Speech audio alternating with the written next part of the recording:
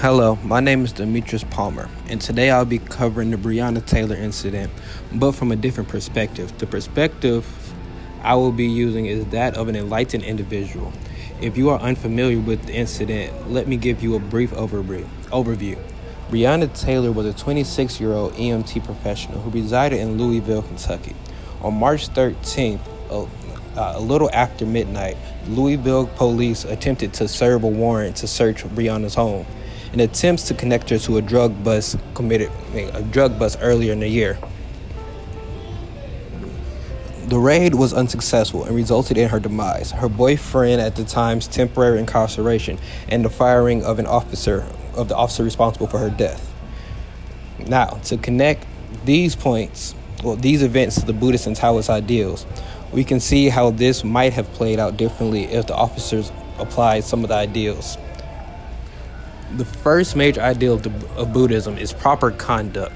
There were several incidents where this was not practiced, one being Detective Hankinson firing blindly into Breonna's apartment 10 times after responding to a single shot fired out by Breonna's boyfriend, striking one of the officers in the thigh. A Taoist ideal being compassion would argue that 10 shots is a little extreme to answer for the likely of one shot. Another Taoist ideal would be wisdom. And we can apply this when we looked at the incident with the ambulance, because they ordered the ambulance to leave an hour before the raid was to be committed, which wouldn't be too smart, because even if in any type of raid, you would still want to keep an ambulance there just to service your own officers if injured, like one was. Then her boyfriend, Kenneth Walker, fired the first shot, and cops answered with 10. It's kind of excessive, definitely excessive.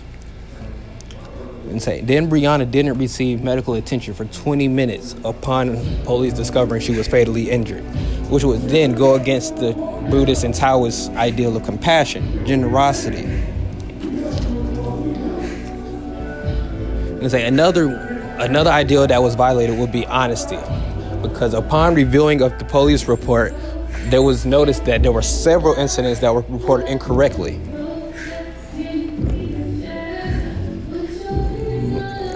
And there was no body cam footage to record the incident, so we know exactly what happened and who was to blame. Another ideal that was violated would be the one of humility. Sergeant Mattingly tried to sue Mr. Walker for assault and battery on the 29th after being shot in the thigh, but Walker was only stated that he was defending himself from an unknown assailant, because the police did not properly identify themselves before entering the apartment. So knowingly, his life was in danger.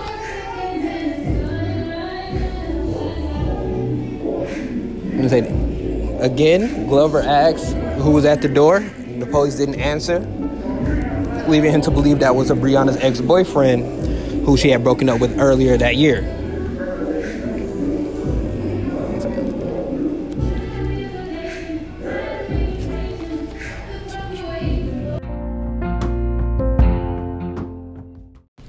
These two ideals of compassion and honesty are the two that was most violated in this incident, or in this case, to use a better word. Honesty was like the officers kept lying and trying to protect themselves, because we didn't have any proper way to hold them accountable. It was just he say, she say, he say, she say, they said, we said.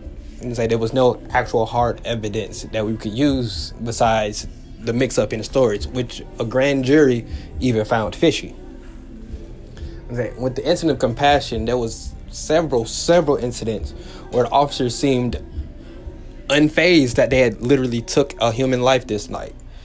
Even when the officers questioned Walker and asked if he was hurt by any of the bullets, one of the officers was noted as into being was being a little annoyed that he wasn't hit, saying that he should have been.